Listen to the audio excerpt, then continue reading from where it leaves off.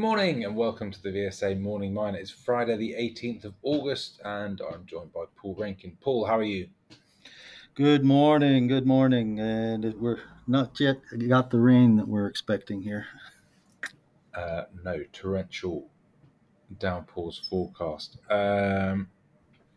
Pretty quiet morning though for news in the London market for mining, not um, much at all. So we will have a look at some of the global news. Shall we start with Stellantis? Significant lithium investment they've just announced. Yes, that's right. Stellantis coming in with $100 million in order to back controlled thermals lithium geothermal extraction in the Imperial Valley of California. And this following right on from a similar project that Vulcan Energy also announced in the last number of hours, essentially in Germany, where their commercial startup for lithium extraction had begun there in Germany.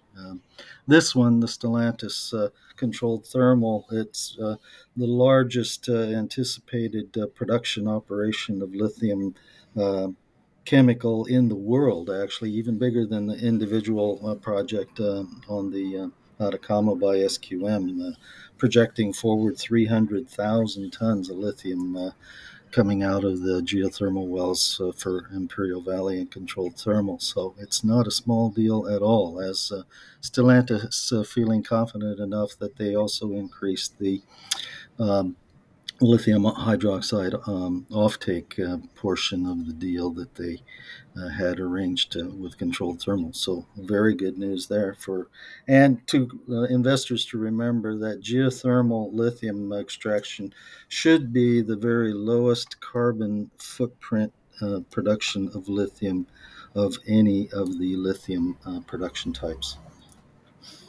Yep, Stellantis, perhaps the most active of the automakers in vertically integrating their battery material supply chain. Uh, Results up from Goldfields. Yes, that's right. Goldfield's putting out interim results there yesterday with a mixed result of numbers showing specifically equivalent production in the first half of 1,154,000 ounces of gold, which is 4% down on the year ago period of 1,200 ounces, or yes, 1.2 million ounces, I should say. All-in sustaining costs were 3% higher at just under US $1,400 an ounce, which is a rise for them of about $40 an ounce in comparable basis here. Profit attributable to owners was $458 million, which was down a little bit, about 6 cents a share from the prior 6 month period as well. So, relatively stable production, but it would suggest that the overall feed grades into the Goldfield mills are just that little bit less, lower in grade or lower in recovery. And then any kind of interruptions that they may have had from movement of materials would have caused a slight fall like we see here. Yeah, this is perhaps indicative of why we're seeing gold equities underperforming the gold price, even um, where it is relatively close to all-time highs. Gold miners have struggled to um, increase production in the way that they'd expected.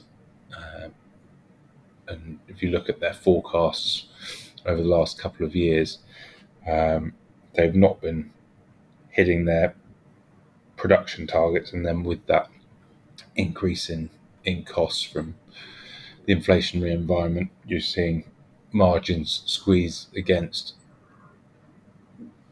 those more aggressive projections, even with the higher gold price. So cash flow is disappointing. Yes, and I would say at this stage of the inflation or cost inflation situation, as we're seeing in other sectors in other Western economies, it's probably not materials or fuel which is leading to that, but rather it's probably labor costs which are contributing Yeah, to that. yeah. Yeah. Anything else, Paul? Yeah, real quickly to mention Tubani Resources on their a new oxide soft dig gold resource estimate for their Kobata gold project in West Africa. You'd have to say it's a mixed set of results here because the drilling has indicated on the new resource statement that both the grade and the volume have come down between 10% and 25% in various measures from the 2021 prior estimate. It's now 55 million tons of 0.84 grams gold in oxide and a total of 87 million tons of 0.86 grams gold, which includes the fresh rock, for a total of 2.4 million ounces. One good piece of the news, though, is that because it is soft dig in the oxide, it's also in one single ore body. So don't have to, the strip ratios are very easy to plan from an engineering and production standpoint. And the satellite the mineralization is not included in this particular estimate and wouldn't have to rely on that for the economics of payback for a operation. It is low grade, though, under 1 gram, and I know that many of the majors are reluctant to take on junior projects, which in African climates that have this lower than 1 gram overall grade, simply because they're relatively vulnerable to production hiccups of some kind or another, which impact the cash flows on payback. So we'll see how this progresses here, but some companies do take them on for capital finance. Yep. All right, Paul. We'll call it a day there. Have a good weekend. Very good. We'll see you next week. This podcast has been produced and edited by VSA Capital. It is intended for information purposes and not as investment advice. The information is intended for recipients who understand the risks associated with equity investments in smaller companies. Please do your own research and do not rely on a single source when making an investment decision. VSA Capital may derive fees from this content and seeks to do business with the companies mentioned.